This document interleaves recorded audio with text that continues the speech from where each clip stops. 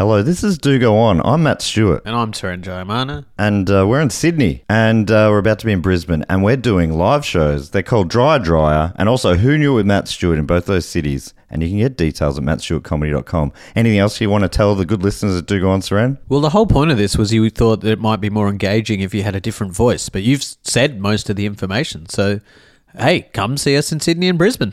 Yeah, that was engaging. Ever catch yourself eating the same flavorless dinner 3 days in a row? Dreaming of something better? Well, HelloFresh is your guilt-free dream come true, baby. It's me, Keke Palmer. Let's wake up those taste buds with hot, juicy pecan-crusted chicken or garlic butter shrimp scampi. Hello Fresh. Stop dreaming of all the delicious possibilities and dig in at HelloFresh.com. Let's get this dinner party started.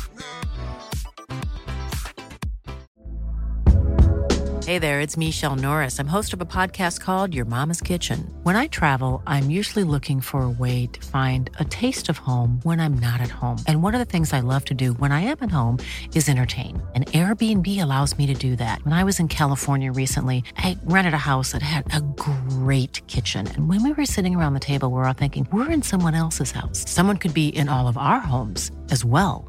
If you have a home, but you're not always at home, you have an Airbnb. Your home might be worth more than you think. Find out how much at airbnb.com/host.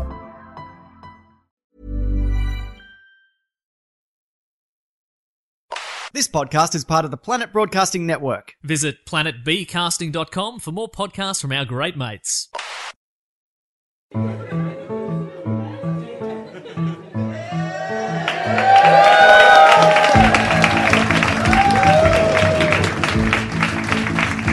Yeah! Oh God, I'm nearly genuinely tripped. Hello.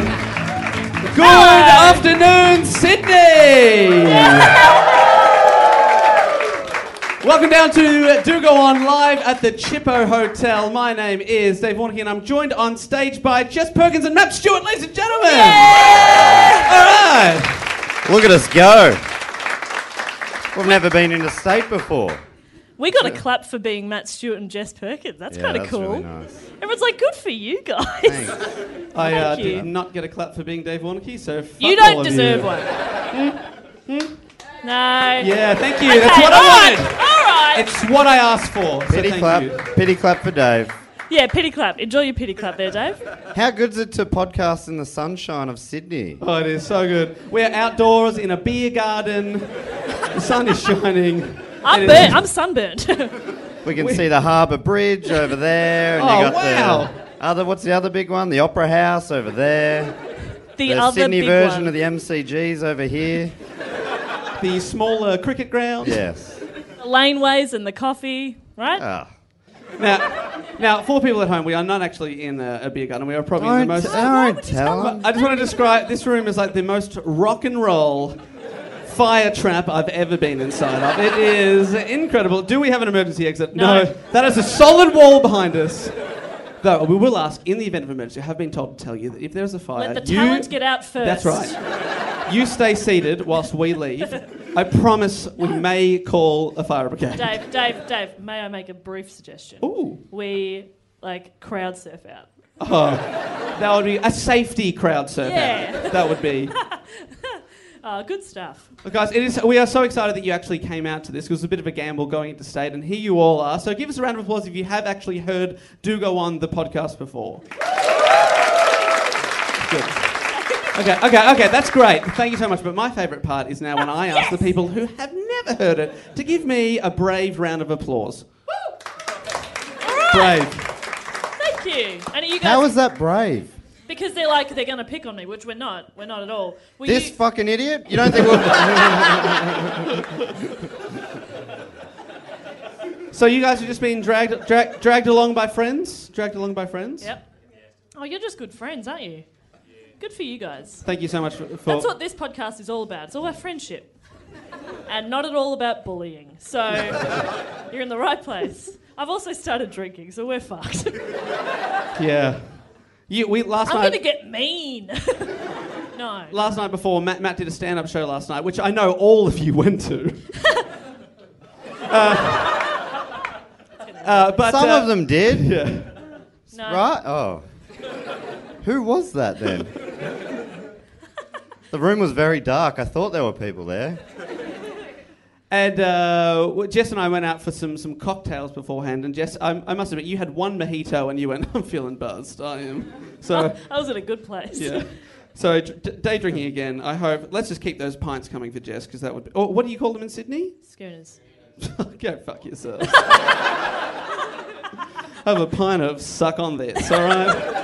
Okay. Man, and the way that bar people look at you up here when you ask for a pint, they go, mate, we do schooners here. And I don't They do know. pints as well, Dave. You're thinking of pots, you fucking idiot. And they call pots middies.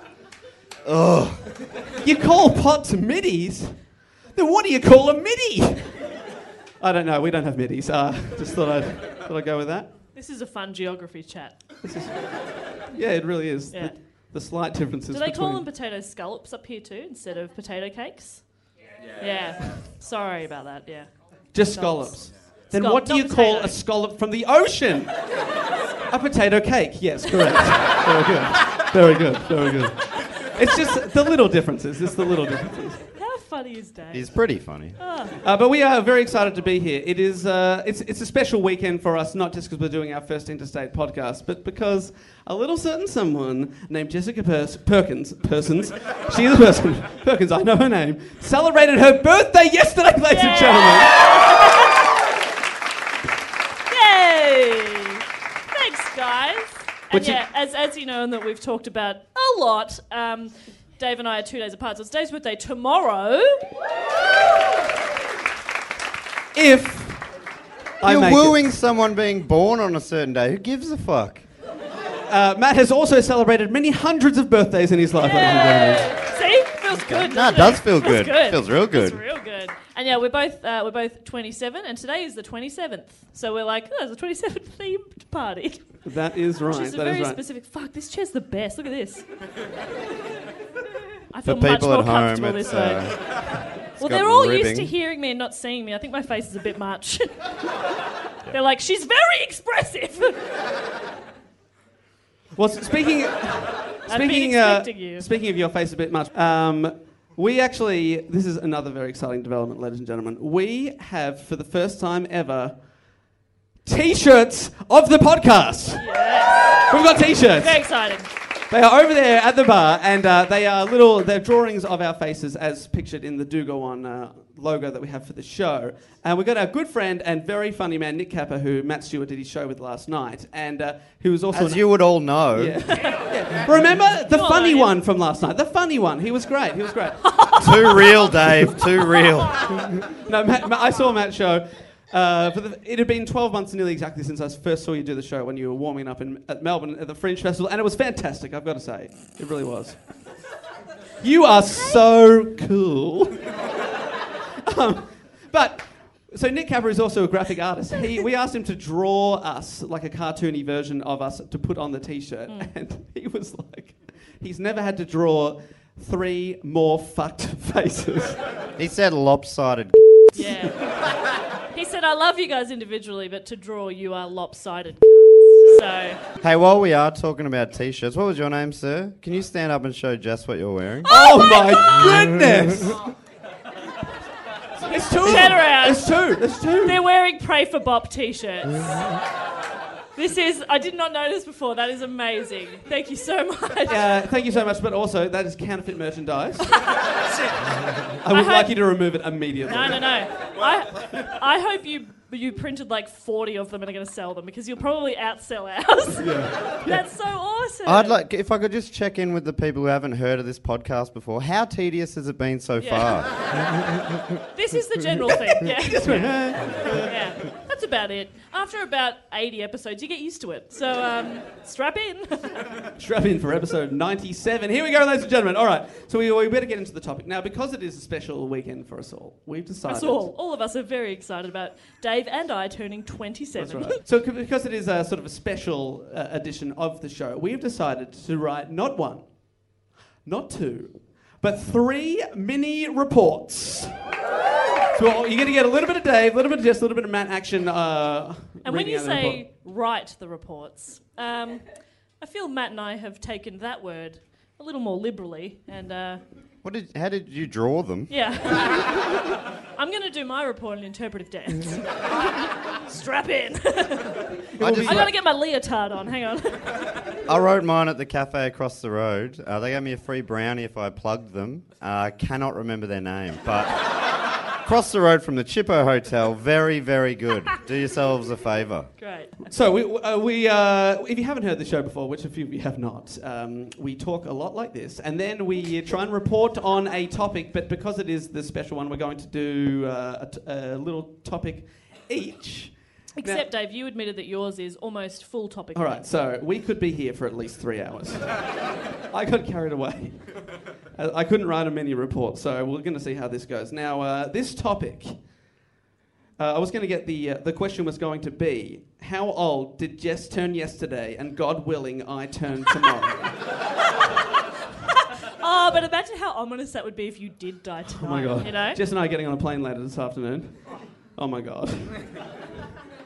Nah, we'll be right. Anyway, it's a great question. So, but do you guys remember how old we turning or turned? 27. Now, 27. Very good, boys and girls.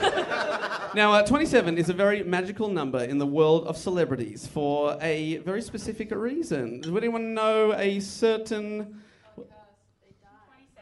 27 Yes. club. That's what I was going to say. Does anyone know a certain club around the number 27? That was going to be even too obvious for me. Do you think they're children? Like, oh. Now, what we're going to do is each do a report on a member of the 27 club. And mine's going to be a full report. And then if we have time, God willing, Jess and Matt will do a report as well. We don't know who each other are doing. No, we do not know. Jess is spinning. Yes. Jess, I feel like this could be how you join the 27 club. Yep, good point. Yep. Oh, that means I have to be careful for a year. Yeah, totally. Now, so we don't know who we're going to report on. What we did, we got a third party. We all messaged the party and we messaged them a name. And they wrote back saying whether or not that name had been taken yet. And Jess and I messaged the person saying, hey, which Matt was supposed to organise, has someone told you about this, or are we just messaging you celebrities' names? Is that... Which reminds me, I used to do trivia nights, and one of the games was people to win a jug of beer would have to text in the name of a celebrity that was slowly appearing on the screen. And I did this every night for a year, and then at this pub in Fitzroy. And one day, one of the punters told me, they were like, I was wondering why, like, you never pick mine, because they texted me the answer. Like, I always get the answer right, and you never pick the answer. They worked out that they had the wrong number. And they only found out because one day they got a text message on a Monday night, every Monday at about 9:30. They got a message back saying, stop texting my 10-year-old son celebrities' names. I will call the police. And that's how we found out. He's not sending your 10-year-old son celebrities' dicks. No. He would just get Leonardo DiCaprio, Tom Cruise, Mel Gibson. It's happening again, Mum! It's happening again! So that's kind of what happened with our third party, but none of us picked the same celebrity, so we have all gone different celebrities. Yes. And we've also been told the era they died, so we're going to go in chronological order, and I'm going to kick us off. Now, if you don't know, the 27 Club is a theoretical club that it's difficult to get them an actual membership. They all have jackets. You do not get a jacket. Well, you get plastic underpants and they pack your ass. That's the only club you get to join. It's a theoretical club that connects famous people who have all tragically died at the age of 27. It is sometimes called the Forever 27 Club, as you are forever 27 years young. It mostly connects to musicians who die at the young age, but over time has expanded to include other celebrities. Now, people had presumably been dying at 27 for millennia. It wasn't just a recent occurrence. I think. Though when you Google the phrase people from history who died at 27, nothing comes up. So. It was actually invented in the 1880s. Yeah. Dying at 27? Yeah. Wait, or death? No. 27 people have done it before at 26, 25, sure, but not until 1882. Jonald. Jonald. Regret face. First of I don't many. regret. That was a sweet riff. Jonald. It died too young, that riff. About 27 seconds in, I think. Jonald. Fuck. What was Jonald's last name? Davidson. Yes. You know the story. Yeah, Great. no. So Yeah, people have let's been dying explain at that 27 for a long time, I imagine, but it took a while for people to notice and start connecting the dots. So our story starts in the 1960s. What a time to be alive, and what a time to die at 27. Here we go. Our first stop on the tour of death. We did not think this through No. either, do we? Like, come on down to a dungeon. We're going to spend a couple hours talking about people dying. Quite young, like you all look. So, how fun. And all these people have probably achieved more than everyone here combined. So, Oh, this guy's made a T-shirt. yeah, sorry. And Sorry. trust me, that is not easy. No, so our first stop on the tour of death is a young man. They're all young people. Oh. Brian Jones. Not a cool name, is it? It's a very boring name. Now, when I say the Rolling Stones, now you probably think of Keith Richards or Mick Jagger.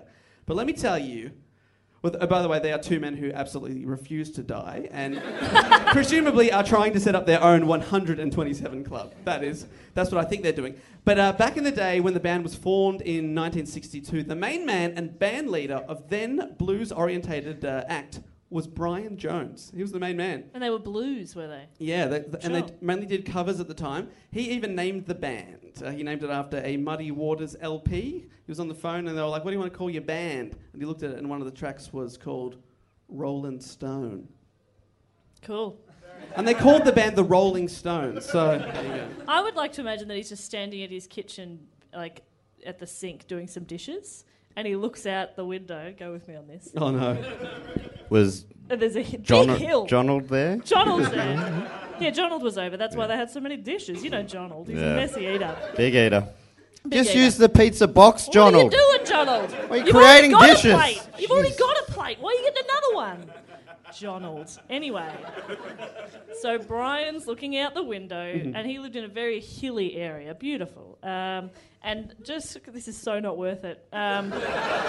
Because we You know what I'm going to say? There's a stone rolling down. You know, it's not that funny. Anyway. Oh, yes. Very. That is good. You That is are good far stuff. too kind. I don't deserve you. Yes. That's how you comedy. That was amazing. Like that was like a pullback and reveal. When you said a hill, I was like, where is she going with this? Rolling Stone. I just can't connect these dots, but you did it. You did it. When you get to my age, mate, it'll God willing. God willing. comedy will make a lot more sense then. There'll be a lot of that today too, by the way. Oh, yeah. Well, when I listen back to edit tomorrow, I'll be like, oh, that is funny. That's funny. All right. Born. No, that he just admitted to editing it. Yes, we don't have to do it. Ah. Fuck. Born in 1942 during World War II to Welsh parents. What year, sorry? 1942. Great. Yes. Great work. Jones suffered from asthma as a child and throughout his life. Sorry, Dave. I just heard in a little silent moment there, someone You in the heard that audience too? said, "That's a recurring joke." I heard that too. That was fucking adorable. It's a joke they make. Joke is such a strong word. Yeah. It does not deserve to be called a joke. Certainly recurring. Will she let it die? Never. His mother and father both played music, and by the time he was in high school, Brian had learned to play the piano, clarinet, and saxophone. Saxophone. He received a guitar for his 17th The birthday. piano, the clarinet, the saxophone. He received a guitar for his 17th birthday, and that became his main instrument then. But it wasn't all rock and roll for the young Jones. No. He enjoyed badminton and diving at school, and played the first clarinet in the school orchestra. Nerd! But he quit school and left home shortly after a scandal in which he fathered an illegitimate baby boy who was subsequently given up for adoption, because apparently being into badminton did not slow down your sex life in the 1960s.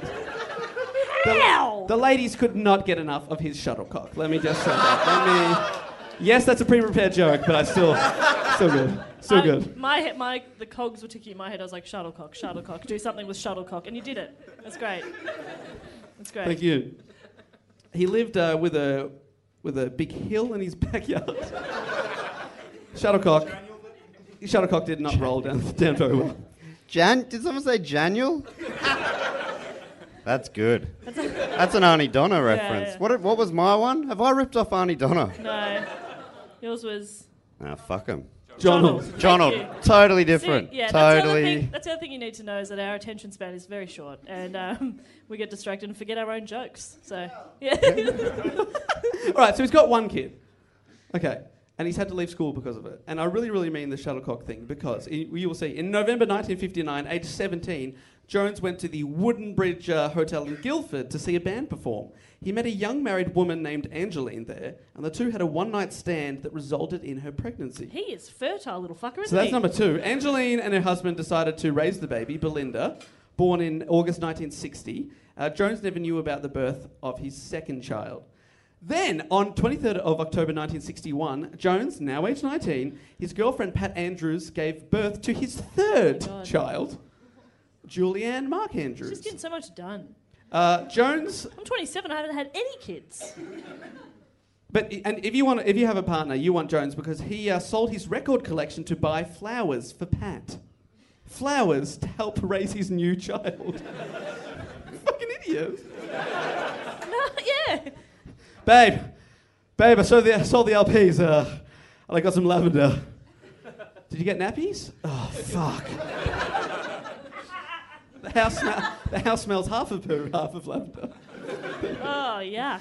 He lived with them for a while, but then moved on. Then in 1964, another woman, Linda Lawrence, who was later married to the singer Donovan, she gave birth to Jones's fourth child, Julian Bryan. So he's got 4 kids now. In 1961, just before this, Jones had applied for a scholarship to Cheltenham Art College. He was initially accepted into the program, but 2 days later the offer was withdrawn after an unidentified acquaintance wrote to the college calling him an irresponsible drifter. Man, I think because he'd spent all his money on flowers. I like the idea of a responsible drifter. That's all. I'm here for just a couple of really sweet quips. And I think And we can all then agree. he tunes out again. Yeah, you tune in and out so much. The last thing I heard was shuttlecock. Did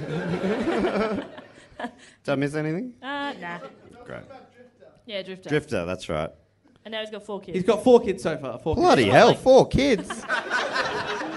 And the question is, do they know what was causing it? Do they know? Actually, 5 is my minimum for that 5's joke, so I've gone a little early there. But don't worry, we'll get there. So he's been accepted into art college. 2 days later, told you can't come into art college. So he 'Cause he's a moved. drifter. He's a drifter. So he drifted. You can't come into art college because you're a bit too artsy. Fair, makes sense. He drifted to London to play blues guitar in local bars. And then in 1962, he formed the Rolling Stones with pianist Ian Stewart, singer Mick Jagger, Jagger's childhood friend, and guitarist Keith Richards. Fun story about the name The Rolling Stones. No, I'm not doing it again. Little fun fact about Fun the fact Rolling there. Stones. Bassist Bill Wyman and drummer Charlie Watts soon joined the band, so then they are. As well as the guitarist, he acted somewhat as the band's business manager, and he was instrumental both on the guitar and in their early success. Which one's our Instrumental on the guitar. I also thought, God, I'm good when I wrote that. business? You think, God, you're good for most things. God, I'm good. No, good on you. Do go on. So he's in the band. According to biography.com, he was, quote, the most photogenic member of the band. Reportedly, his antics and fashion sense were quickly adopted by the swingers of the 1960s London scene. Ooh. So he's an influential, cool guy. He's a cool dude. He's so cool. He legit is actually cool. Matt. Yeah, no, he sounds pretty He's cool. he's legit cool. Oh, He's legit cool. I didn't get the backhand element of that. Yeah, sorry. It's because you'd zoned out. He's managing the band. He's playing guitars. He's happening. He is the Rolling Stones. But then the band got a real manager called Andrew Loog Oldman. And Jones... Loog. Loog. L-O-O-G. Everyone have a go. Loog. Silly. That's a silly name. How do you spell that? L-O-O-G. Sorry, you did literally just say that. Jones felt himself being pushed away by the Loog. I was going to call him old man as his name is, but let's call him Loog. Loog recognised the financial advantages of band members writing their own songs, as exemplified by John Lennon and Paul McCartney, and that playing covers would not sustain a band in the limelight for long. Brian didn't like this. He thought blues and covers were the way to go, so he was not a very good manager. We should do covers of other podcasts. That'd be great. That'd be sick. Just the good ones, though. Any requests? Cereal? Who did it? Mason. Okay, I'll be Yeah, Mason. yeah, okay, cool. Loot Crate. Absolutely smashed that. In early 1964, an occasional girlfriend of Brian's, Dawn Molly, announced to Brian and the band's management that she was pregnant by Brian. For fuck's sake. Does she know what was happening?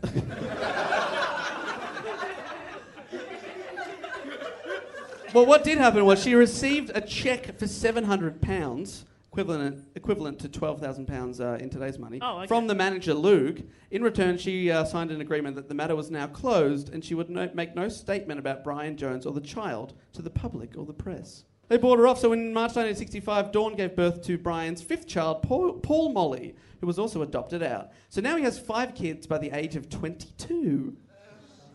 Not a bad effort, and keeping in mind... People were grossed out by that. Oh, kids. Hey, you were all once kids. Yeah, fuck you. Well, keeping in mind, he is fathering none of these children. One time he sold his records to buy flowers, and that is the extent of his fathering. That's it. The kids ate on flowers for days. Ate on flowers for days. Check out, Maddie. Check out. Have a break. Have a kick. Anyone got one? Jones saw his influence over the Stones' direction slide as their repertoire comprised fewer of the blues covers that he preferred. According to manager Loog in his book Stoned, about the Rolling Stones. I get it. Love a pun title. I get it. Love a pun I was title. trying to read ahead. My favourite is Arnold Schwarzenegger, Total Recall. Nice. Oh, I get it. There you go. That took way too long. I was like, See, it's a movie he was in. The working title was Terminator, I'll Be Book, but did not go very well.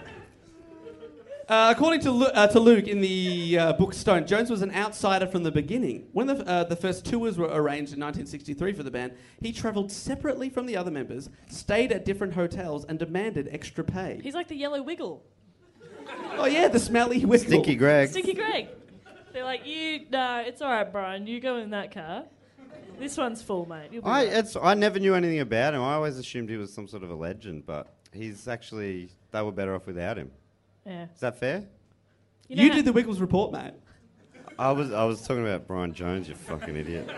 Oh, right, sorry. I checked out my own thing. All right, so in summary, the Rolling Stones were better off without Smelly Greg from the Wiggles. There you go.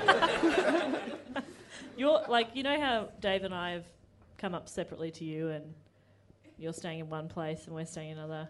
Oh, shit. Yeah. And you're demanding extra pay? You're the Yeah. Smelly Greg. As long as I get that sweet Skrilla, which is a word for money. Somewhere in time.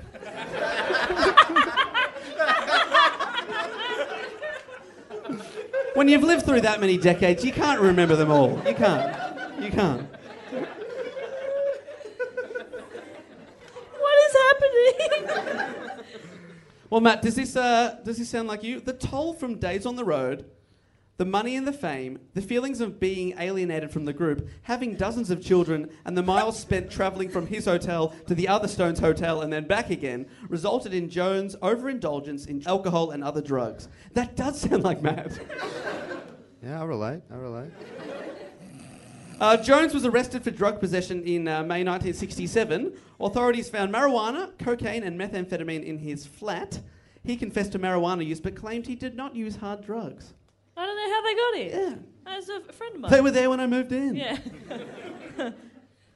Hostility grew between Jones, Jagger, and Richards especially, alienating Jones further from the group because what happened was Mick Jagger and Keith Richards started writing all the songs, the originals, and Jones felt like, hey, this used to be my band. What's going on? What would you do if you moved into a house and there was just a whole lot of meth?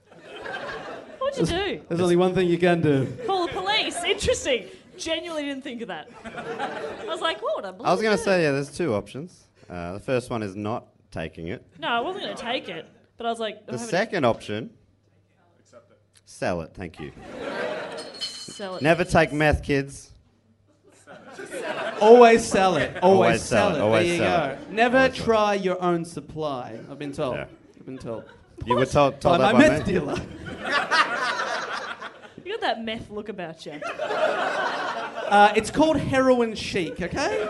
There's a name for it. Kate Moss in the 1990s, all right? I would have killed if I was a woman in the 1990s. So you're saying that meth users, their look is heroin chic?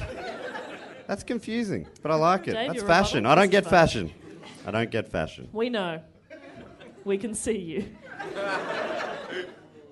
Oh, no, it's okay. I'm sick of this bullying. Nah, I love it. Makes me realise my place. In the bloody gutter. Too much real sympathy there. By most accounts, Jones's attitude changed frequently. He was 1 minute caring and generous, the next making an effort to anger everyone, going out of his way to piss people off. Sure. So He was being the Dave. when have I ever tried to piss you off? Oh, you're not trying? We are I staying told you I was we going are- to get mean. I we are- finished the We are drink. staying at an Airbnb up here, and we have 2 separate bedrooms because we are pretty rich. And I was upstairs, and Jess was down, but I had the towels in my room, and she texted me, "Oh, I need one of the towels," and I was like, "Too late, I've already thrown it on the road." So I am a bad boy. Also, I was texting him from within the house because we do not speak in person. I was like, leave a towel out and be quiet. Nah, good to be here. From 1965 to 1967, Brian Jones dated an Italian model named Anita Pallenberg. That's not an Italian name. Anita Pallenberg. That's a word that is spelt the same forwards and backwards. No, you're thinking of a parallelogram. I can't see his Parallelogram. face. Is he doing a regret face? Yeah, he is. Maddie. I know you were doing a regret face. No, I was enjoying it too much. No, you weren't. I You was- hated yourself I was just high-fiving myself. For Anita- fucking nailing it. Anita Pallenberg was a woman whose modelling agency billed her as, quote, too beautiful to get out of bed. What does that mean? But she did have many high-profile relationships then. with... No, I'm still thinking about it. she too had many, beautiful. many high-profile relationships. You can't get out of bed because you're too beautiful. That doesn't make sense. Oh, okay, there's a mirror above the bed. Mirror above the bed, yeah. So she's like, oh, goddamn, I'm so beautiful. And then it depresses her, so she can't get out of bed. Still, nah, not my best. No, that was your best. No. That was your best. Fuck you. So she met the Stones, this is Anita Pallenberg, backstage at a gig and offered them drugs. Oh, she got out of bed. Yeah. No, they moved her bed to the backstage area. Like one of those poor obese people that needs to be moved around. Yeah, She was yeah. like that. They moved her to the backstage area. She was like, oh, too beautiful to get up. That's my accent for her too, by the way. I'm too beautiful. She doesn't have an Italian name or an Italian voice. It's very strange that Jess. I'm too beautiful. Ciao, Bella. Ciao. She met the Stones backstage at a gig from her bed. Sono offered troppo bella. That's I'm too beautiful in Italian. Thank I'll you. go back here. That was your new best. Fuck off. New PB. I'm putting myself in a timeout. If you listen to last week's episode, you know that her self-imposed timeouts mean nothing. So she met the Stones backstage at a gig from her bed, offered them drugs, and they said no. Ciao, Rolling Stones. Would you like some of the meth? Is that offensive? Not if it's like spot on. It was spot on. That was spot on. Or good meth. And it was both. They said no to the drugs, but eventually Brian, he caved and he smoked a bit of her hashish and sniffed some of her amyl nitrate. Oh, I'm okay. He was loose. She later recalled, quote, we ended up back at his hotel room and I spent all night holding him while he cried. Didn't go well. Hot. Yes, sexy. That's why I do That's drugs. rockstar. Yeah. That's how I party too. That's the rockstar lifestyle. Hold me while I cry. Well, it went well because within a week the guitarist had evicted his girlfriend and their baby from his flat and Anita moved in instead. This guy sucks. Evicting a baby. That's He gave the kid 2 weeks' notice. You're out in 2 weeks. Yeah, because it took that long for it to crawl out the door. I've heard you can evict them from your womb. I know that's. Was that? I mean, that got a weird reaction. I would have given it nothing, but you gave it something that made me feel okay. Anita, presumably from her bed, introduced Jones to her world of sadomasochistic sex. They moved to And then they cried heaps.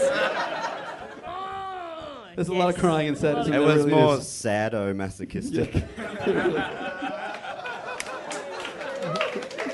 Oh, Sydney likes puns. You want puns? Right, okay. Sydney likes This puns. changes everything. You just got to figure out what they like and then just give them what they want. All right, okay, we're here. After she introduced him to the world of sadomasochism, they moved to a pad in Chelsea, which was especially soundproofed For all their fucking. for their sex. Though, apparently, according to some sources, not enough to muffle the crack of her whip. Oh, there's a lot going on in that sentence. So, yeah. So she could get out of bed to get her whip. And then it was like, oh, too beautiful. Chow whip. Did you factor in time for us to do our reports as well? Yep. He knows the length of our reports. Like, No, we're gonna do that. this person existed. Anyway, see ya. You've got to remember, like, these people all have a finite lifespan, which is 27 years. So don't worry, there's not much to go. Spoiler. Jones, Pallenberg, Anita Pallenberg, the model, and Keith Richards, the three of them, went on a holiday to Marrakesh in Morocco, just to get away from the craziness of their lives. Sure. On the way back to England, they were travelling up through Spain. Jones had to stop off at a hospital. Anita Pallenberg and Richards continued without him, making love in the back seat as Richards' chauffeur drove on. So rock and roll, eh? When Jones caught up with them, he alternated between screaming abuse and suggesting that Anita and him have a foursome with two heavily tattooed sex workers that he had picked up along the way. When she refused, he assaulted her, which is not okay. Thank you for clarifying. Richards, recognising this is not okay, packed her into his Bentley and drove her straight. Packed her? Well, they went back to Britain. In the boot? In the car. He just took her in the boot. It's like, I'll save you, get in the boot. They left Jones to find his own way back home. Then Anita Pallenberg and Keith Richards became a serious couple and, according to his memoir, were banned from several airline toilets for occupying them for too long. Okay, no. Hang on. They're not banned from the airline. They're just banned from the toilet. Yeah. So it's like a 19-hour flight. No. You're holding it. Yeah. Sorry, Mr. Richards, where do you think you're going? Just go, no, you are not. We don't have a problem with you flying with us. Yeah. We do have a problem with you pooping with us. Yeah, that's right. You shit in the cockpit, okay? You do not go to the John, all right? Pallenberg and Richards would go on to have 3 children together, so they became quite a serious couple over the years. But there was now a clear rift between Jones and Richards because Brian saw Richards as stealing his girlfriend. Interesting that he would see that, yes. Look, different people's perspectives, am I right? How do you interpret it that way? I don't know where he got to that, but Wait, whatever. so I wasn't listening. Did he steal his girlfriend? Because that would make sense. Let me rephrase. There was a clear rift between Brian Jones and Keith Richards as Keith Richards had stolen Brian Jones's girlfriend. Okay, great. You get it. As tensions in the band and Brian Jones's substance... I'm going to go solo here. Welcome to Dave's Hour of Power. It's gone straight to his head. That's right, it's an hour starting now, so... What? Oh, no. So tensions in the band are at an all-time high. Jones's substance abuse increased. His musical contributions to the group became less and less. So he's doing more and more drugs, but now playing guitar less and less on the recordings. Cool. He was arrested for a second time in 1968 for possession of cannabis. The Stones had enough of Brian. They wanted to tour the US, but because of his 2 arrests, it means he couldn't get a visa. So he's 2 arrests. I heard 2 arrest. And I was like, sometimes you got to take 2 arrests, you know?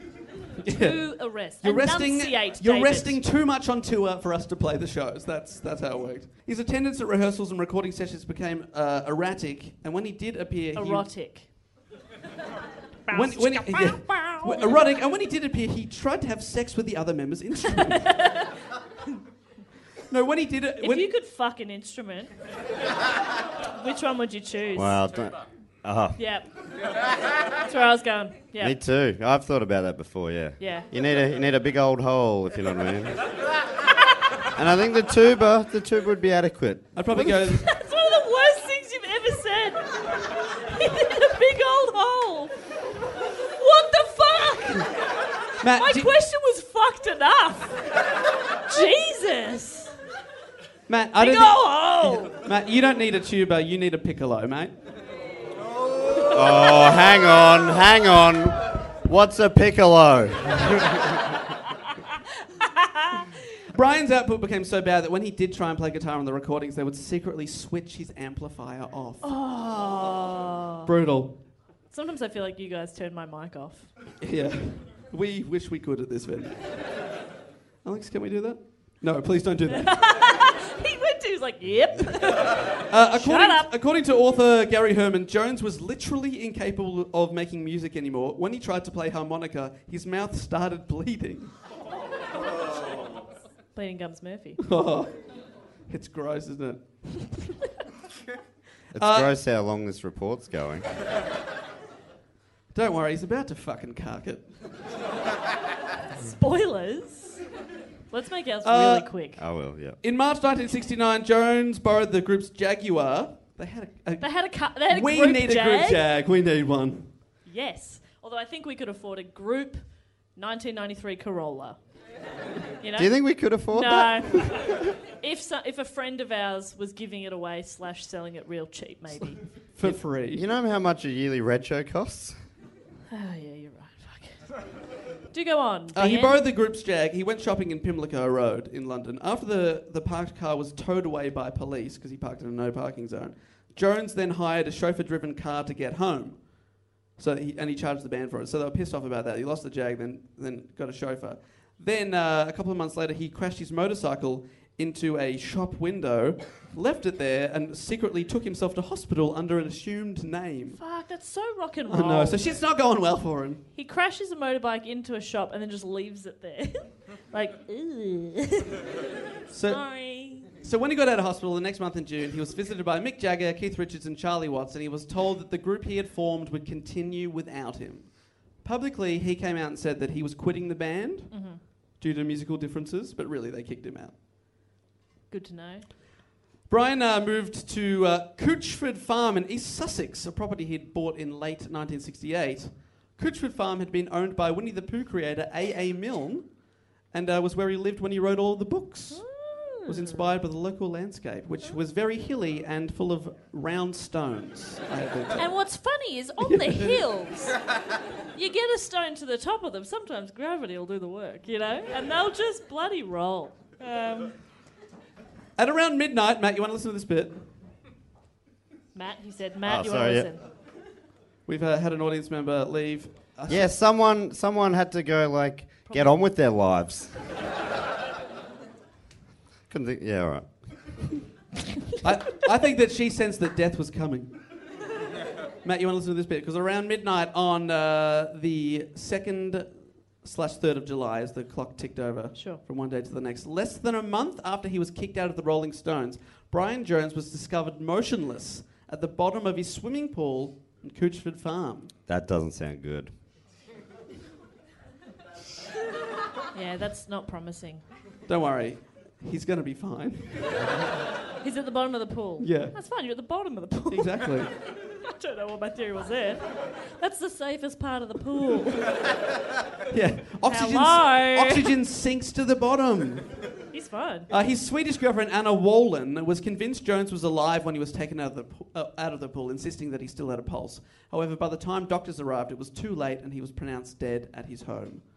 The coroner's report stated that it was death by misadventure. That's the best! I know. So good. I don't care how I die. Make sure they put that on my death certificate, please. Misadventure. No, just put like a pageant thing on me that says Misadventure. That is And then fantastic. pack my ass away. With the sash? Yeah. That's cool. That's real cool. How rock and roll's that? Fuck, I'm cool. The girlfriend, Wolin, was convinced that Brian Jones wasn't a suicide and probably wasn't an accident either. Okay. She went to point the finger at a handyman named Frank Thorogood, who'd been hired... Thorogood. Yes. He'd been hired to finish up some odd jobs around the musician's home, and she said, quote, "I don't know if Frank meant to kill Brian. Maybe it was horseplay in the pool that went wrong." She actually found his list of jobs to do around the house because he's a handyman. So he's like, fix leaky tap, replace tiles in kitchen, push Brian into pool, hold him underwater. I think having... She's like, I'm putting two and two together here. I think having horses in the pool was probably dangerous too. They're so big. Yeah, they are big. They don't know what to do with their hooves. Yeah. Exactly. This bloke, Thorogood, he was reportedly the last person to see Brian Jones alive. Just before he pushed him into the pool. But it took 40 years for the Sussex police to take this seriously, and they finally looked into the case for the first time in 4 decades. They found no evidence to contradict the original ruling of death by misadventure. Misadventure. It's the latest in the Miscongeniality franchise. Yeah, I reckon that needs a reboot for sure. I watched it recently. It holds up. It's so good. Jones's old bandmates were in the recording studio when they got the news, and Keith Richards wrote that there exists a 1 minute 30 second recording of Stevie Wonder's song, I Don't Know Why, which is then interrupted by a phone call saying that Brian was dead. Dave, can I stop you there? You've just turned 27. Congratulations. It's midnight on the 28th. I'm saying this is taking too long.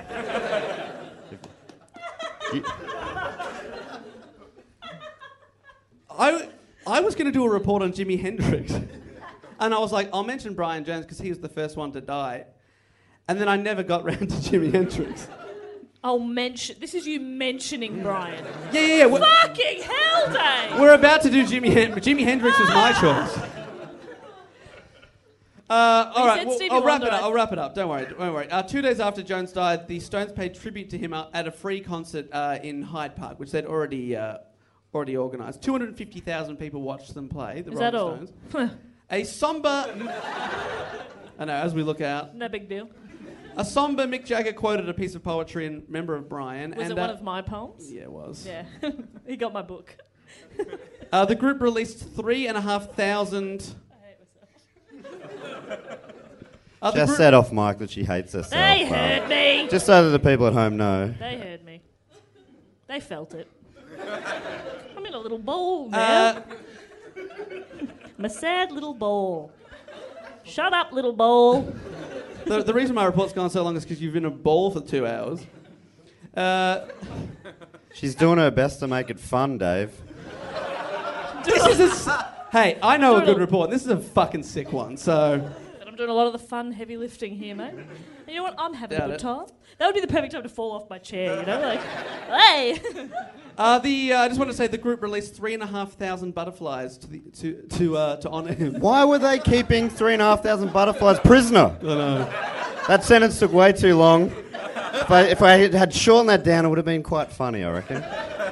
Where did they get all those butterflies? I don't know. Sure. Okay, yeah. Butterfly store. Butterflies.com. All right, the final thing Hi, welcome to butterflies.com. Oh, no. We've got all your butterfly needs. We got blue ones. Red ones. We got the fluttery ones. Are you talking... Do you mean a moth? I hate them. I hate them because you don't know which way they're going to go. And they come at you and you're like, ah! I hate them. They're just a dusty butterfly. Don't worry about Final thing. Final note. Where's it going? Where's it going? I don't know. So sorry. Final notes on Brian Jones. Jimi Hendrix dedicated a song to him on US television. And Jim Morrison of The Doors published a poem called Ode to LA while thinking of Brian Jones, deceased. Which is crazy because Hendrix and Morrison both died within the following 2 years, both at the age of 27. So within 27, those three, Brian Jones, Jimi Hendrix and Jim Morrison, plus Janis Joplin, all died between 1969 and 1971 at the age of 27. But at the time, no one connected the ages of the dead rockers. Ooh. Over to Matt. Let's hear it for Matt's report. All right. Now the show begins. All right, guys. So Thanks. what we did here, we started with the headliner, me, and now we're going to go to Matt's shitty report. All right, here we go. That means mine is being set up to be the shittiest. And I'm okay with Here that. it is. Mine's a lot quicker. I don't know that it is. Geez, did you We're feel fucked. the energy drop as that went? Oh my goodness, that was brutal, Do you Dave. reckon- Dave doesn't read a room. Does not know how to read a Did room. you guys not enjoy that? Fuck, in my head I was like, I'm fucking killing this. You literally got an eh. Now, Fuck you all right?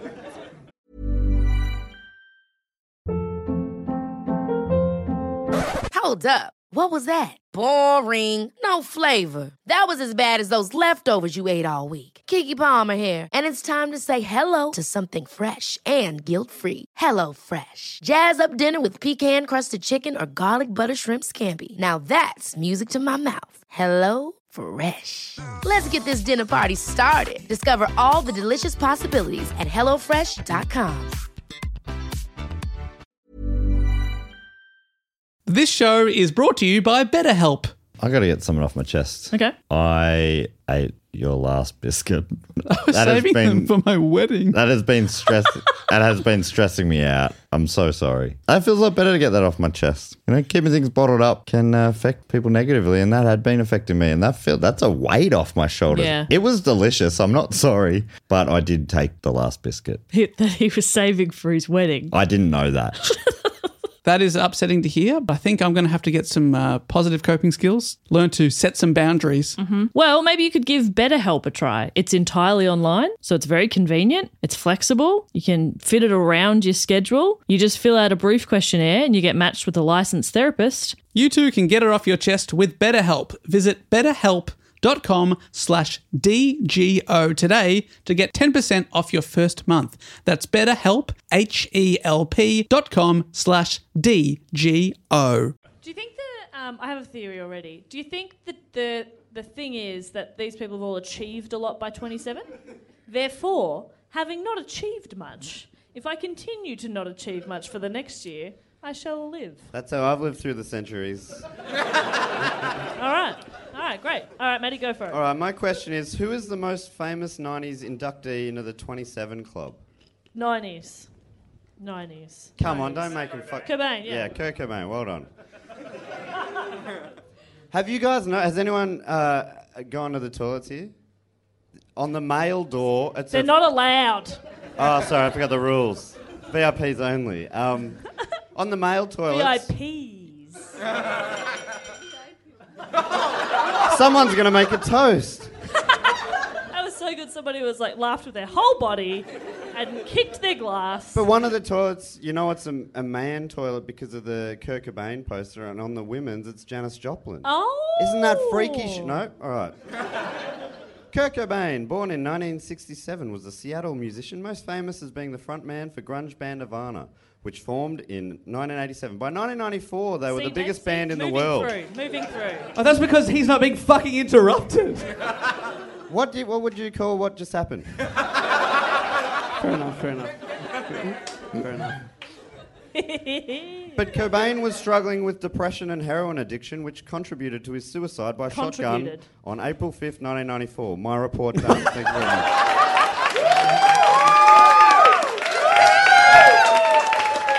Wow, he said he didn't put much effort in, and he did not.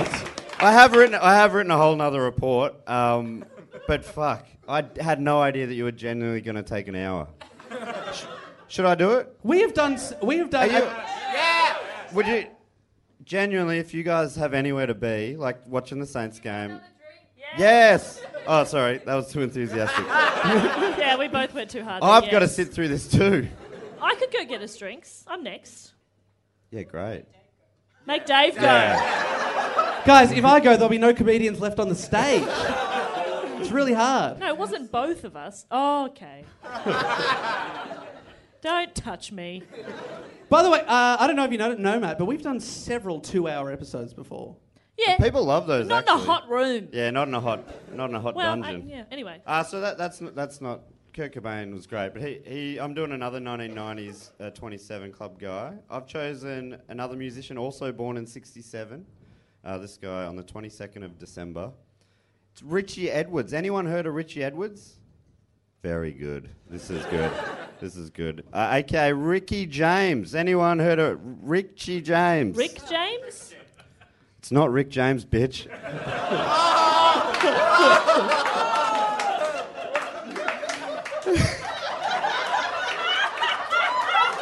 Oh no. You fucking idiot! He is hiding the mother of all regret faces. Where's your It's wallet? huge. Where's your wallet? Now you're buying beers, but I'm going to go get them. No, that's fair. It's a catchphrase from the Chappelle Show. That's all. Did anyone know that? Oh, Two bloody people hell. did. So everyone else, It's I'm still- very it's sorry. so You good. didn't know that? No, I did. That's so man. good. That It's would've still been... extra funny that you called me a bitch. Because you're the biggest feminist in this group. That's why it's funny. Hey, I'll be the feminist here. Anyway, so has anyone heard of the Manic Street Preachers? Yeah, so that's who he's from. All right, great. Rock solid start. He was a guitarist and lyricist, right? He was born in a town named Blackwood in South Wales. I have not written any jokes. I wrote this afternoon. No jokes. So you guys have to make it fun. Okay, here we go. All right, let's hear it, everybody. Yeah. We're having a good time. That was, all right, that was fun. Okay. All right, shut up, bitch.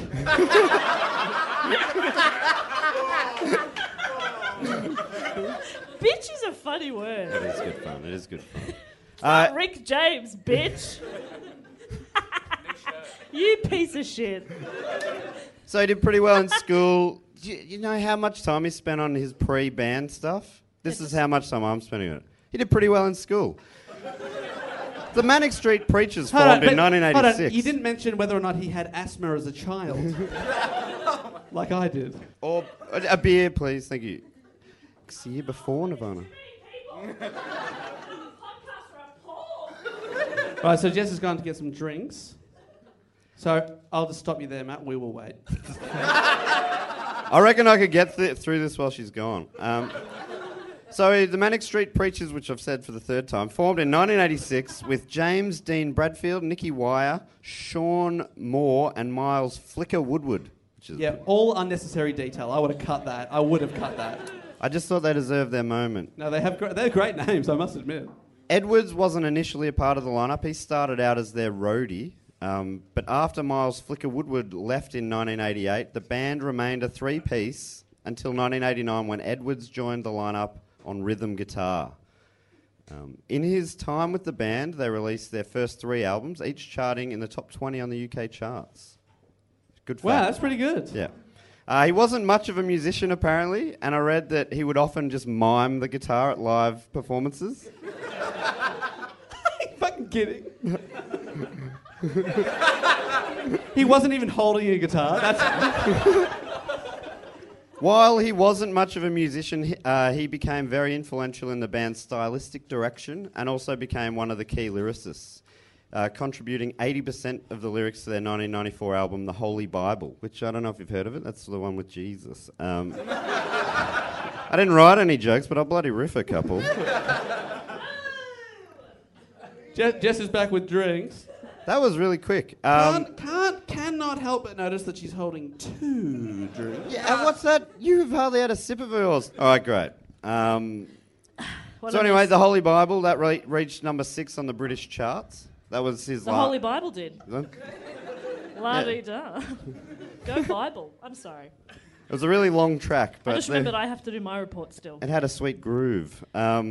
Edwards suffered for his art too. In 1991, in an infamous interview with NME journalist Steve Lamacq, responding to the journalist questioning the band's authenticity, he carved the phrase "for real" into his forearm with a razor blade. But during the interview? During the interview. Number 4 or FOR? Number 4. Fuck yeah! That's rock and roll. It was hashtagging before hashtags. It's real rock and roll to use numbers, like Skater Boy by... All right. By... that blanked. Nickelback's ex-wife. Good enough for me. Avril Lavigne, thank you. Worth it. And apparently, there's a photo of it. So I saw the photo of him for real, bleeding out of his arm. He was taken to hospital requiring 17 stitches. 17. Oh, no. Not enough. Two less or go to 20. If you got operated on, they put 17 in, you'd be like, just put 3 somewhere else. Or kill me. I'd be like, turn off life support. I'm done. They're like, you don't need life support. You've scratched yourself. Turn it off. I've had a good run. I'm out. Edwards suffered from depression, and he was very open about it, once saying, "It gets to the point where you can't really operate anymore as a human being. You can't get out of bed." So beautiful. You can't... I'm so beautiful. You can't make yourself a Sono cup of troppo coffee bella. without something going badly wrong, or your body's too weak to walk. So he was in a pretty tough state. Let's keep it light, mate. I'll skip this next paragraph. After the release of the Holy Bible in 1994, Edwards checked into the Priory, a psychiatric hospital, meaning that he missed some of the promotional work for the album. So he did get out of the Priory just before the band was about to tour Europe, the last tour he was a part of. Edwards played his final live show with the band at the London Astoria on 21st of December 1994. The gig ended with him starting to smash up his guitar, then the whole band joined in. They wrecked the whole stage, including lights at the venue and stuff like that. Similar to what we're going to bloody do later. Yeah, but did he actually have a guitar, or was he just doing his mime act? His mime guitar got fucked up. He's fucking elbowing a guitar. Dave, mime smashing a ukulele. Like I know you do on me, are you? First I'm a bitch, and now it's okay to smash I'll be the ukulele. feminist here. Not on, Dave. Thank you. A little over a month after the show, on the 1st of February 1995, a day when he was meant to fly to the United States for a promo tour, Edwards disappeared forever, aged 27. What? It's a mystery, Ed! It is a mystery app. He disappeared. He disappeared. How did he disappear? Forever. Forever. Forever, ever? Forever, ever. I don't know what to do with that. For the 2 weeks prior to his disappearance, Edwards withdrew £200 a day from his bank account, totaling £2,800. It's not enough to live on forever. I just did this Forever. 14 times 200 for you there. Not really required, but anyway. Maths is though. fun. You know I'm not good at it, though. That is true. I would have been curious to hear what you had to say about that. Even now, knowing the answer, 200 a day. for 2 weeks. 2 weeks, all right. Come back to me later. Edwards checked out of the hotel he was staying in at 7 o'clock in the morning. He took only his wallet, car keys, passport, and some Prozac. Dave, you know what Prozac is? Prozac is an antidepressant. It's like a popular... That's how Dave gets through this show. I've had 9. I've heard of it. That must annoy you, Jess. Yeah. One more. All right. So he left with only his wallet, car keys, passport, some Prozac, and left behind his toiletries and a fully packed suitcase. You can't go without the toiletries. I need my moisturiser. It's the first thing I thought of. From there, Toothbrush. Okay, fun game. There we go. From your toiletry bag, right? Oh my god, this is so fun. Everybody can play. Toiletry bag. Only take one thing. What do you take? Prozac. Straight Great away. call, Matt. You brushed your teeth in front of us today, and your toothbrush ran out of power. electric It was so toothbrush- sad. And Dave and I both look at our phones, and we just hear meow. And you look over, and Matt's just there like, very funny. Not for me, man. I take plaque very seriously.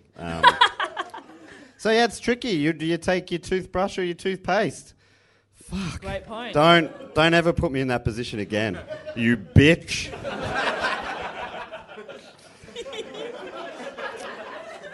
I'm still working on that math problem from before. All right, 200 a day, 2 weeks. Okay. Wait, weekends? Yeah, all days. All No, days. weeks. Anyway, fuck. I would have said business weeks. Is that what they say? Business weeks? They don't say I that. don't know. We don't have real jobs. Oh, yeah. I was about to stand up for myself. From there, he went to his apartment in Cardiff, Wales. In the 2 weeks that followed, Edwards was claimed to be spotted a few times by fans, including one time at the Newport bus station, this time by a fan who didn't realise that he was missing. They chatted and discussed a mutual friend before Edwards departed. So only later on, this guy realised, he's like, oh, fuck, he's gone. He doesn't exist. What happened? On the 7th of Feb, Edwards reportedly took a taxi ride from the King's Hotel in Newport, driving around the valleys near where he grew up. I guess maybe, I don't know why, just checking it out. All right. The driver reported that the passenger, who he didn't necessarily know who he was at the time, the passenger requested if he could lie down on the back seat. He also said that the passenger spoke in a thick Cockney... Hang on, so the passenger just requested the driver lies down in the back seat. Oh, that may be a poorly formed sentence. I'm asking. Yeah. Hey, mate, just take me to the Meadows if you can, and if you could just lie down in the back seat, that'd be great. I'll pay extra. It's weird. But he also reported the passenger spoke in a thick Cockney accent, but sporadically slipped into a Welsh one. What would that sound like? Oh, are you all right there, cobber? Welsh. Here's the Welsh. I'm Welsh as well.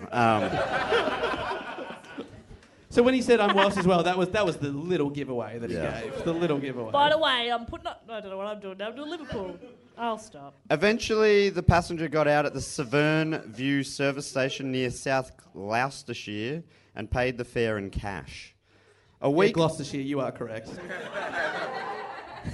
I just heard a little whisper over there like, he's a fucking idiot. People come here for me to pronounce things right, and I'm February, so sorry to mate. let you down February. there. Have I said any words right? Oh, thank you. All I hear when you speak is... Wait, how do you say it? Dave can edit all this out, and we'll put in the right bit. What do you say? Yeah, great. All right, I'm going to do that again. All right. Eventually, the passenger got out of the Severn View service station near South Gloucestershire and paid the fare in cash.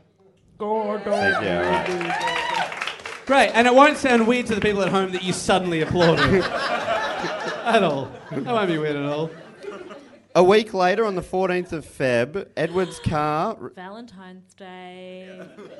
Okay, fun game. No, I'm not doing a game. I don't have one. I'll turn it back around. I didn't realise that. That makes sense. That's why the story gets really romantic here. A week later, on the 14th of Feb, Edward's car received a parking ticket. Oh. That's beautiful. At the Severn View service station. On the 17th, 3 days later, the car was reported as abandoned.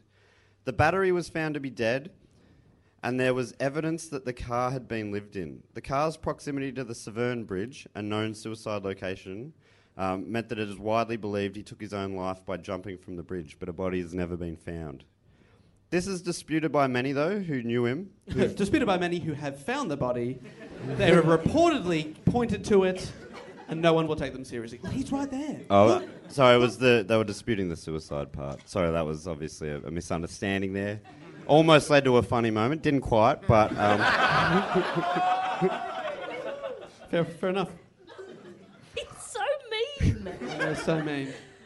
He hasn't had his afternoon nap. When you get Correct, to your age, that is true. The key is 9 Prozacs. I normally have a lunchtime virgin blood meal. Ugh.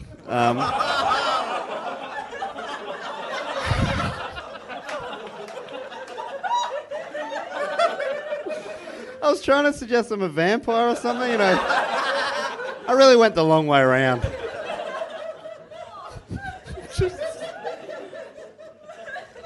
Because they live a long time. Or they unlive a long time. Or whatever. Yes, that's why we're not in the beer garden. Deserved more, sir. making the audience do your jokes. And I appreciate that. That's how a comedy thing works. People bounce off each other. Yes, Learn a little. You bitch! How dare you? Do not use that word to me. I'm a feminist. Genuinely am. And also should you be. All right. Also should you be is another one for And my also poetry should you book. be. And also, you as a woman, I will tell you what you should be. Now you're getting it. So this is disputed by many, the suicide part, by people who knew him well. They vehemently deny that he was the kind of person to commit suicide. In 1994, he was also quoted as saying himself, this is the quote, in terms of the... I would never suicide. And if I'm ever reported to have done so, don't believe it. And it's weird that he said that.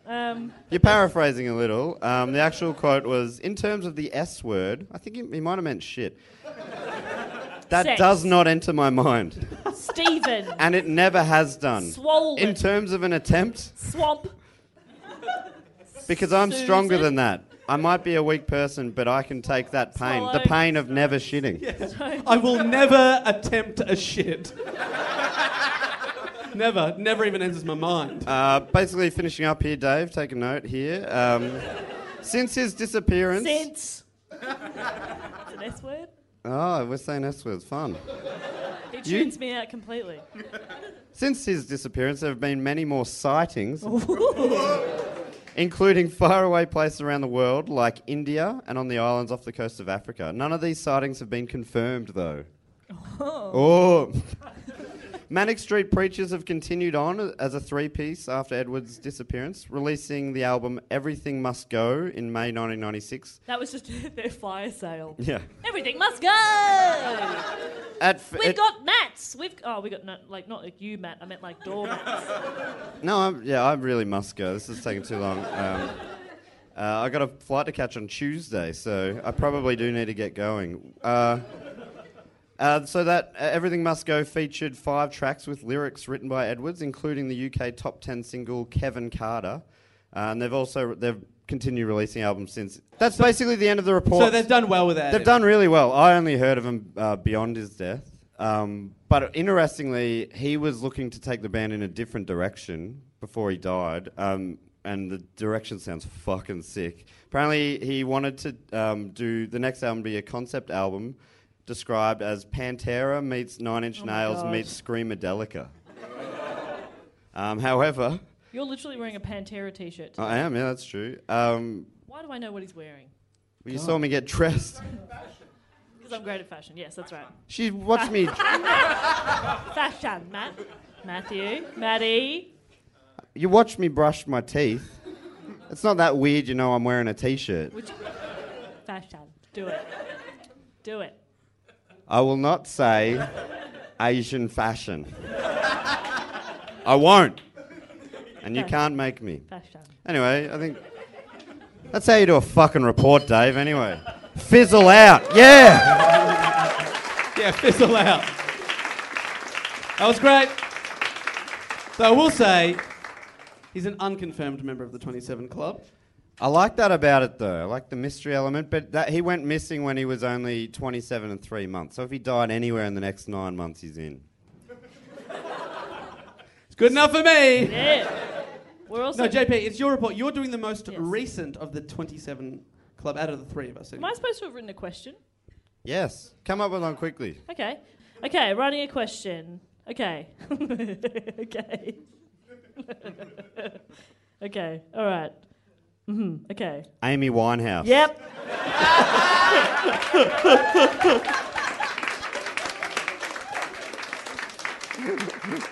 Is there any other recent ones? I don't know of any other recent ones. Me, hopefully. Okay, I'll... Jeez, it's okay. We're all mentally healthy and support each other.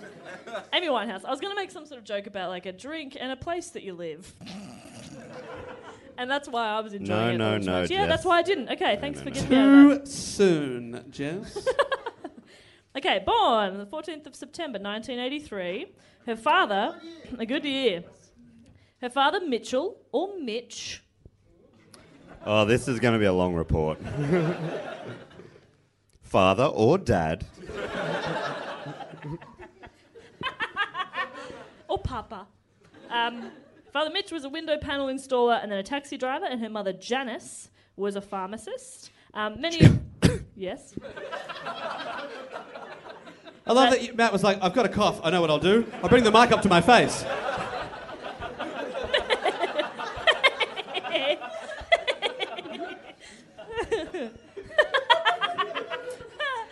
Look, I've done a little radio, so I know how it works.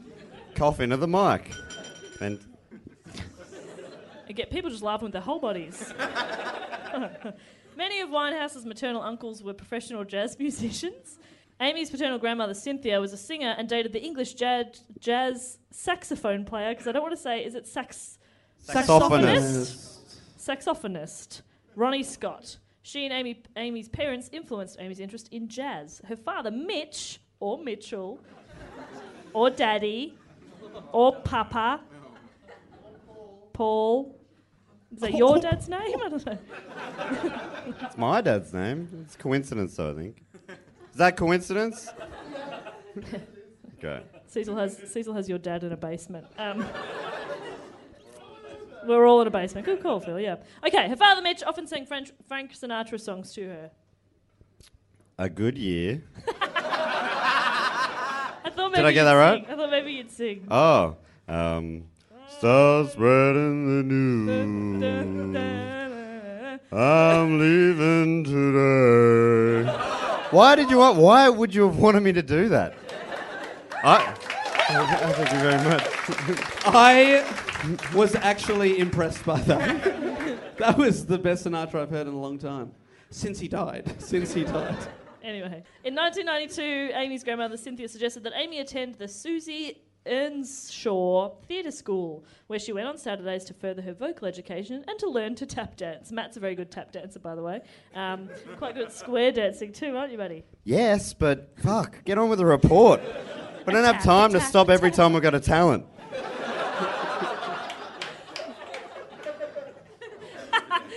Oh boy, it's funny because we all do a podcast because we don't have a talent, so that's good.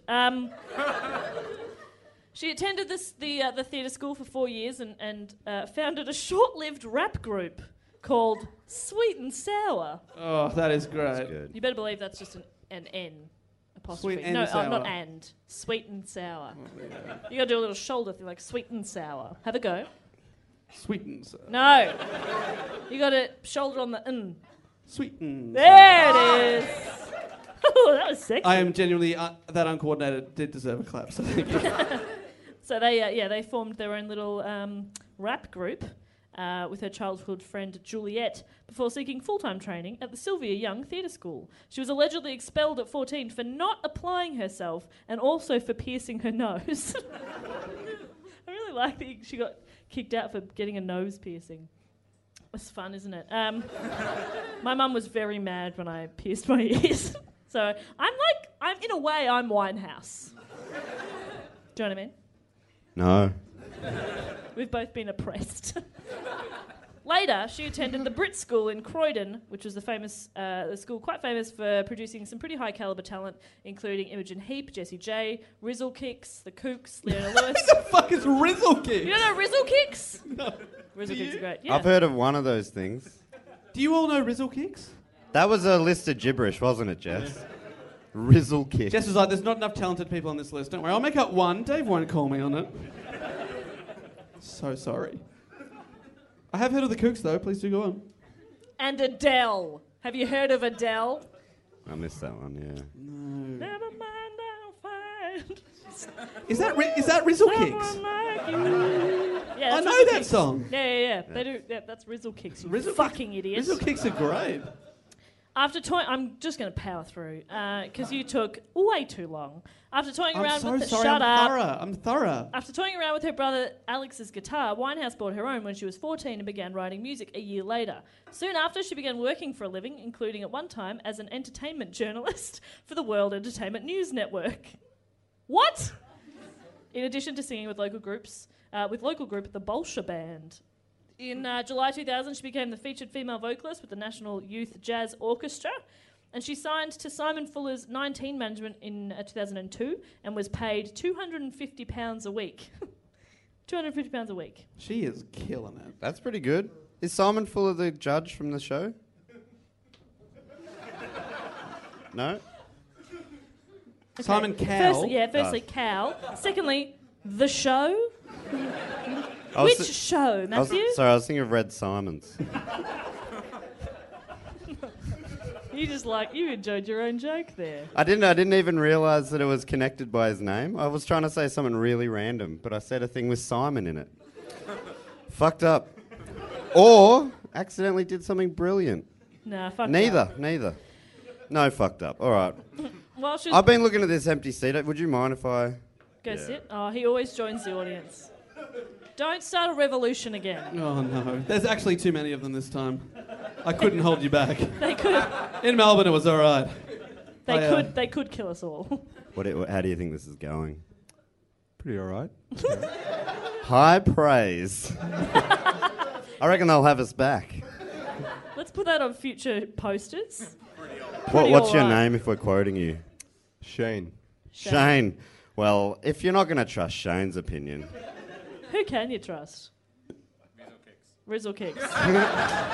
Thanks for saving that Sweet Reef anonymous Sweet voice. Reef. 420 blazing. Oh, no. Save the reefs. I'm a passionate... Shut the fuck up. Bitch. Jeez, it's nice up here, just us, isn't it? This is the podcast that never happened. All right, so... But we don't look at each other. Let's get cozy. So, she was being developed by the management company and she was kept as a recording industry secret. Ooh, that's kind of fun. A guy called Darkus Beast. That is... Jess, can you stop making up names, please?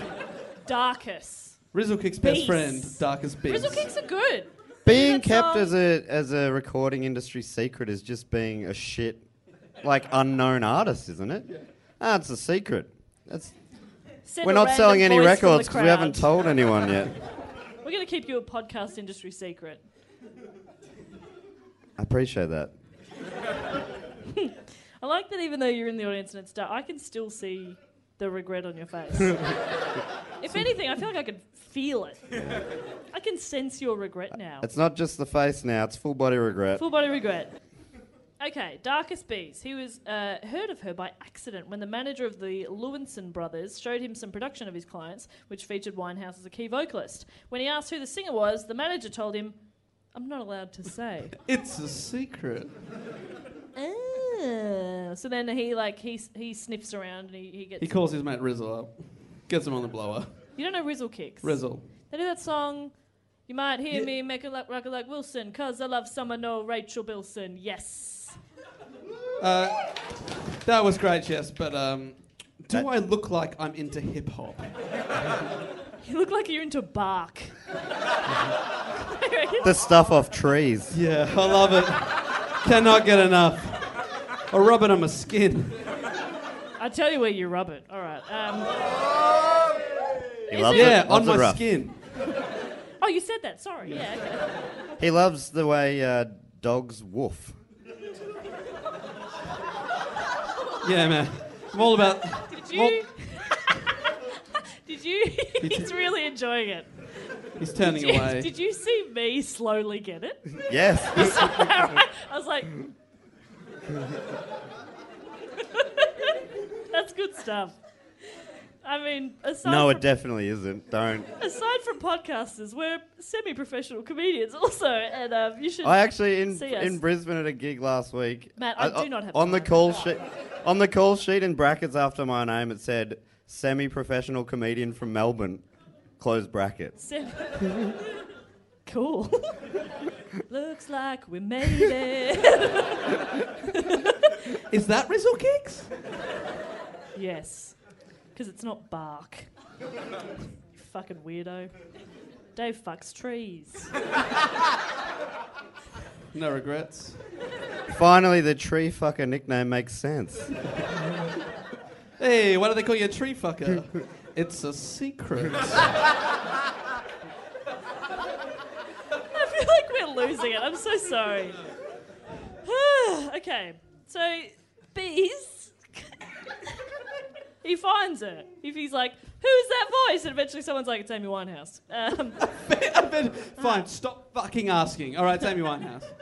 So he introduces Winehouse to his boss, Nick Gatfield, and the island head. God, Jess, what have you written here? Island Records head? Yes, and he was enthusiastic about this young artist. Who is she? They said. And Amy said, Winehouse. I fucking told you. Fuck me. So where am I up to? Okay, so she signs with Island Records, and she starts to make some music.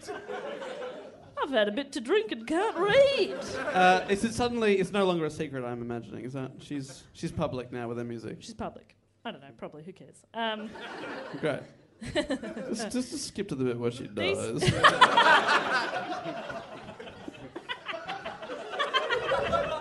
I've also started drinking, so...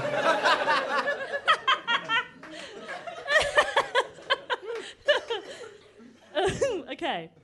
Darkest Beast. He told Hit Quarters that he felt the reason behind the excitement... Who did he tell? Hip Quarters. Hit Quarters. Makes sense after all. Because it's a quarterly paper where they talk about the hits. Okay. So she's at Hit Quarters. She's killing No, it. fuck it. Forget Hit Quarters. There's a man called Bees. Okay. She releases an album. It's called Frank. Frank. Because of Frank Sinatra, her hero. Okay? You guys, I assume, would release an album called Perkins. Laugh too hard there, guys. Be nice. Let's just call it Jess. Frank was released in October of 2003. The album entered the upper levels of the UK album chart, I'm not sure what that means, in 2004 when it was nominated for the Brit Award in the categories of British Female Solo Artist and British Urban Act. It went on to achieve platinum sales. So first album, she hit the ground running, she's killing it. She's about to be killed.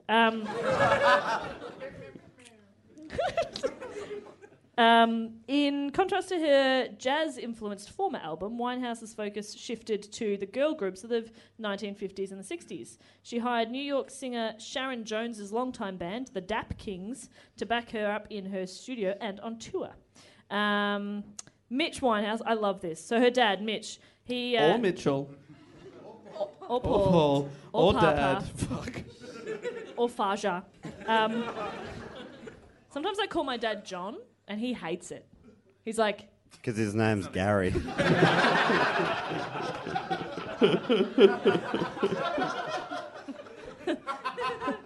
How dare you? You know his name is John. You've met him, you took some of his chips. Didn't you? Oh, great chips. The great chips. Dad was like, have a chip. Anyway, fuck. Nah, I love Gary. Good on him. Mitch wrote a book later, and it's called Amy, My Daughter. Not the best. No, pun title. Yeah, I should have called it Total Recall. It would have been amazing. He recalled how fascinating it was watching her process, her perfectionism in the studio, and how she would put what she'd sung on a CD, and she would take it out of the studio and she would play it in his taxi so that she could hear how the normal people would hear it. Fuck her, I hope she dies.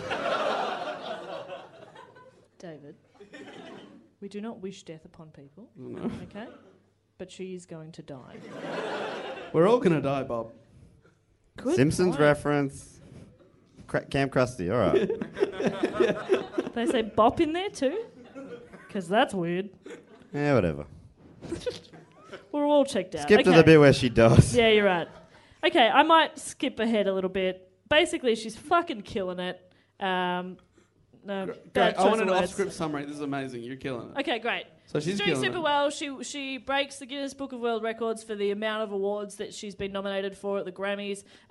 Rehab and Valerie are like enormous songs. Probably still her most famous. Valerie's like, well, anyway, no.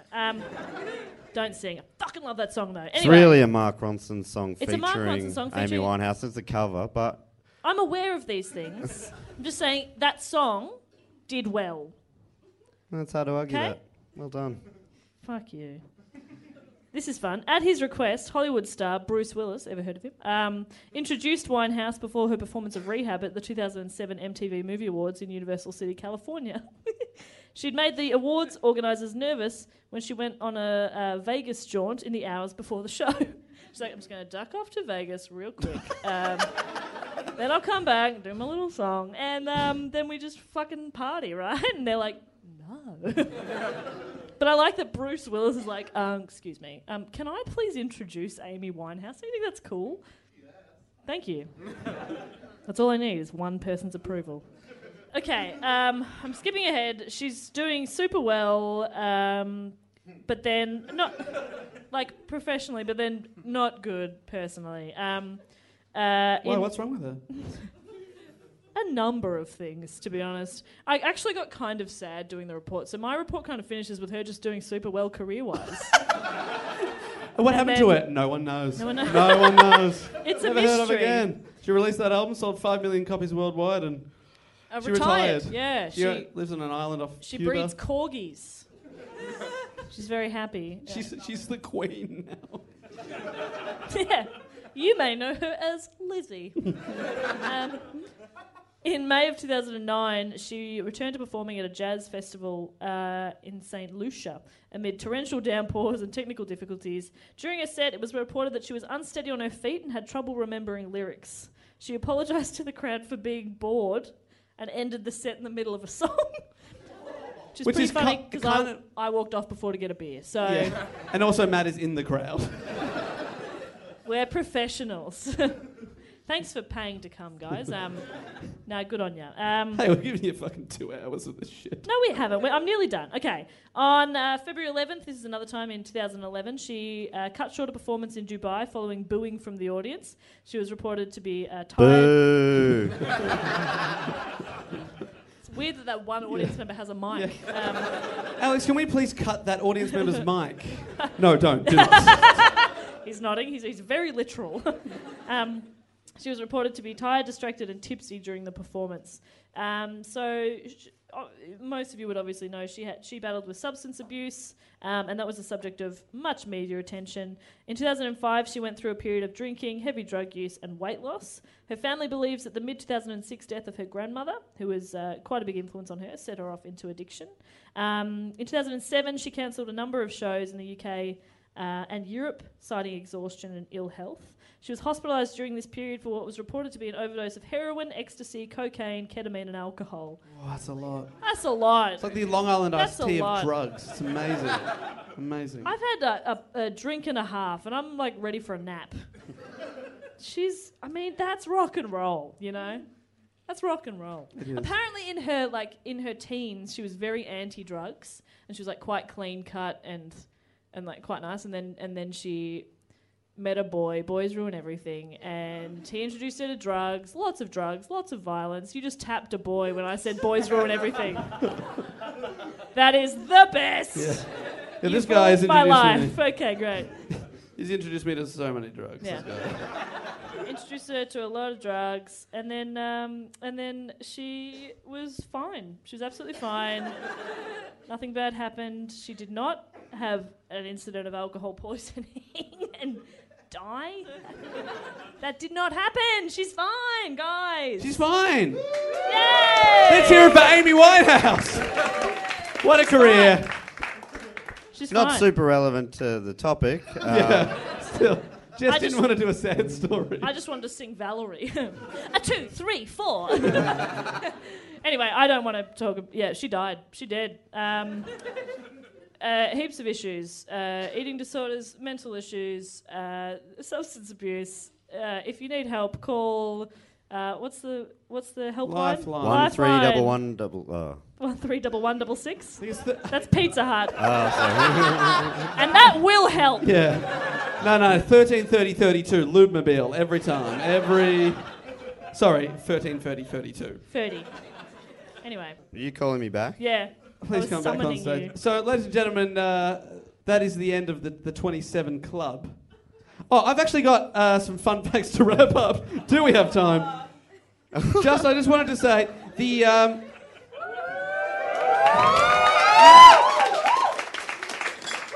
I just want to wrap it up by saying, so a lot of people have died at 27. The first people that they've gone back and looked through history is a guy called... I was like, there's something in my pub sitting on my iPad. I was like...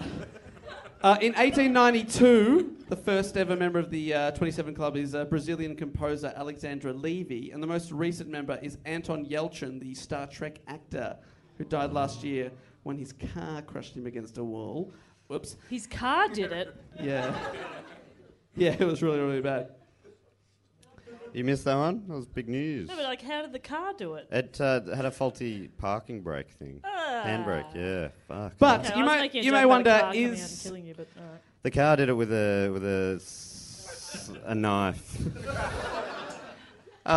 What's quick? Think of a funny weapon. I think I nailed it. But do more people die at 27 than any other age or musicians? So a University of Sydney professor, Diane Kenny, did a analysis of 13,000 US musicians who died between 1950 and 2014. She compared their ages and their deaths, and she found... What a sick person. I know. She found Has anyone listened to all the episodes we've done? Yes. Does anyone remember me quoting this study already? Oh, get fucked! I can't remember what episode, but someone It died would've at 27 and I had talked about this already. So I think we can go. In summary, she found that when it comes to 27, the same amount of people die at 26 and 28, and slightly more likely to die at 32. Actually, Matt has already lived through that age, so it's all good. We're all good. We're all good. Yay! All right, ladies and gentlemen, that is the... And I'm not a musician, so... Clear on both counts. So technically, all I have to do is live for slightly less than 8 more hours, and then I will be 27 years old, and then I can die. So that'll be great. Yeah! Let's hear it for my death. You sick fucks. Could we get a round of applause for Alex on the tech? Thank you, Alex. On the tech. On the tech. We'd like to thank also Seizure, who helped organise the venue here at the Chippo Hotel. Fantastic comedy venue, ladies and gentlemen. Very good. I hope you come back and see lots of comedy shows here. It was who recommended it to us? The little Dum Dum Club, was it? Steele Saunders from the I Love Green Grass Letters podcast said that this is the place to do a podcast. The king of podcasting, so that's nice. Yeah. So thank you so much for that. Ladies and gentlemen, that is the end of the show. We're going to be hanging out. Encore, okay. I wrote another little thing. No, but thank you so much. Let's have a big round of applause for Matt Stewart and Jess Perkins, ladies and gentlemen. I assume he wants us to, but I'm not going to do it. Thanks, everyone. Give it up for Dave Warnicky, everybody. Thank you. I won't give it to him. And thank you all for coming out. It's fucking blown our minds that so many people have come out to see us in Sydney. We love you guys. Thank you. That's what he was asking for, yeah. No, it's I'm really, so really awesome. needy. We should just stay friends. Someone just said, if you didn't hear on the mic, I think we should just stay friends. And Jess continues to be lonely. All right. We are going to be, we'll be over there and we've got some T-shirts. And we've also got these wristbands that we're all wearing that say, do go on one side and hashtag pray for Bop on the other. So if you like one of those, you can come over as well. And T-shirts are there. And then if you don't want any of that shit, fair enough. But we'll be going upstairs for a yeah. drink, hang around if you want to, and let's watch the Saints fucking crush the Tigers. Tigers, man! No, it's gone bad. Oh. It has gone bad. All right, That is not the way to find out. That means Matt will be drinking even harder, so this is great. All right, thanks, guys. We'll see you next time. Goodbye!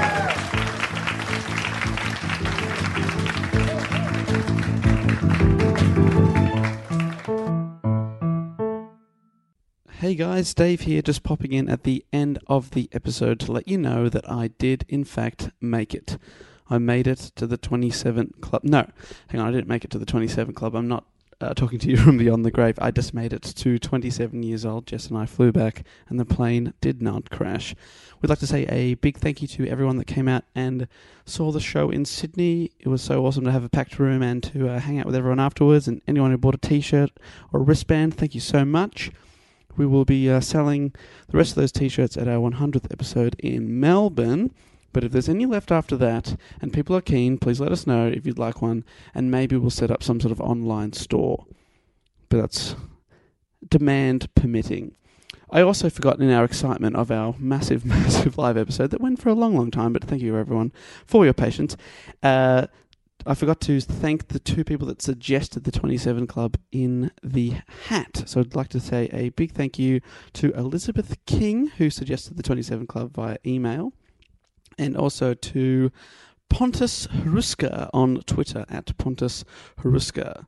Thank you so much for your suggestions. If you want to suggest anything, of course, at any time you can hit us up on social media, Instagram, Facebook, and Twitter at DoGoOnPod. It's all in the description of this episode, or dogoonpod@gmail.com. And speaking of social media, thank you to everyone who wished Jess or I a happy birthday. That was so nice, so thank you very much for that. And the final people to thank are, of course, the people that support the show via Patreon. You really do keep the show rocking and rolling and make it possible for us to do cool stuff like travel interstate and meet people at live shows. So thank you so much to anyone who supports the show at patreon.com/dogoonpod. In exchange for your pledges, you get bonus episodes once a month, or a bonus episode once a month, I should say. But we are closing in on the next target is, if we hit that, we'll get 2 bonus episodes every month, so a fortnightly bonus. But you also get shout-outs on a show. So I'm going to quickly shout out to 3 people now at the end of the episode, just to say thank you for all your support. I would like to thank, all the way from Houston, Texas, Eli Shopfizer. And I don't have Jess here to double check that I'm saying that correctly or incorrectly, so I do apologise, Eli, but thank you so much for your support. Everyone this week who I'm thanking, I've looked up a little fact about where you're from, all the way in Houston, Texas. Did you know, Eli, that Houstonians, didn't even know you were called that, Houstonians eat out more than residents of any other city? This is on the Houston government website. It says why he can indulge in more than 11,000 restaurants, so that's too many restaurants. Eli, I challenge you to eat in every single one of those restaurants. God, how long will that take you? Doing maths here, 10 years. Nearly 40 years of dining out every single night, so you can enjoy that, Eli. I'd also like to thank Benjamin Cheshire, who is from Oklahoma City. Did you know, Benjamin, that owning a stink bomb in Oklahoma City is against the law? Owning one. If you own it, you are breaking the law. So don't do that. Thank you, Benjamin. I'd also like to thank, finally, from Ashburn, Virginia, so 3 Americans this week, Ashburn, Virginia, John Shearer. Thank you so much for your support, John. John, did you know that your state, Virginia, was named after England's Virgin Queen, Elizabeth I? And I assume that everyone there honours her by keeping their virginity sacred. John, good on you, fighting the good fight there. The good fight, I don't know what I'm talking about. With the others here, I just ramble on and on and on. So thank you so much, guys, to everyone who came out again. We will be back next week with another in-studio episode. But until then, I will say thank you for your support, and I will say goodbye. This podcast is part of the Planet Broadcasting Network. Visit planetbcasting.com for more podcasts from our great mates. I mean, if you want. It's up to you. Ever catch yourself eating the same flavorless dinner 3 days in a row? Dreaming of something better? Well, HelloFresh is your guilt-free dream come true, baby. It's me, Keke Palmer. Let's wake up those taste buds with hot, juicy pecan-crusted chicken or garlic butter shrimp scampi. Hello Fresh. Stop dreaming of all the delicious possibilities and dig in at HelloFresh.com. Let's get this dinner party started. Planning for your next trip? Elevate your travel style with Quince. Quince has all the jet-setting essentials you'll want for your next getaway, like European linen, premium luggage options, buttery soft Italian leather bags, and so much more. And is all priced at 50 to 80% less than similar brands. Plus, Quince only works with factories that use safe and ethical manufacturing practices. Pack your bags with high-quality essentials you'll be wearing for vacations to come with Quince. Go to quince.com/pack for free shipping and 365-day returns.